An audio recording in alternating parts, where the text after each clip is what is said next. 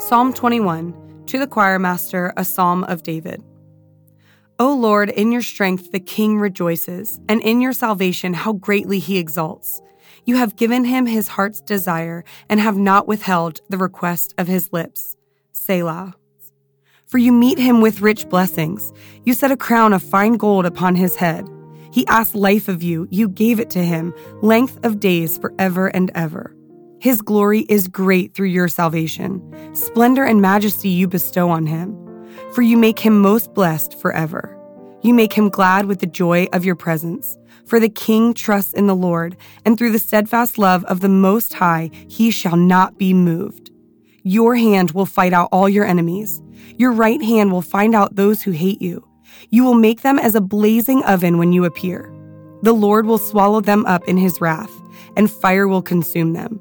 You will destroy their descendants from the earth, and their offspring from among the children of man. Though they plan evil against you, though they devise mischief, they will not succeed, for you will put them to flight.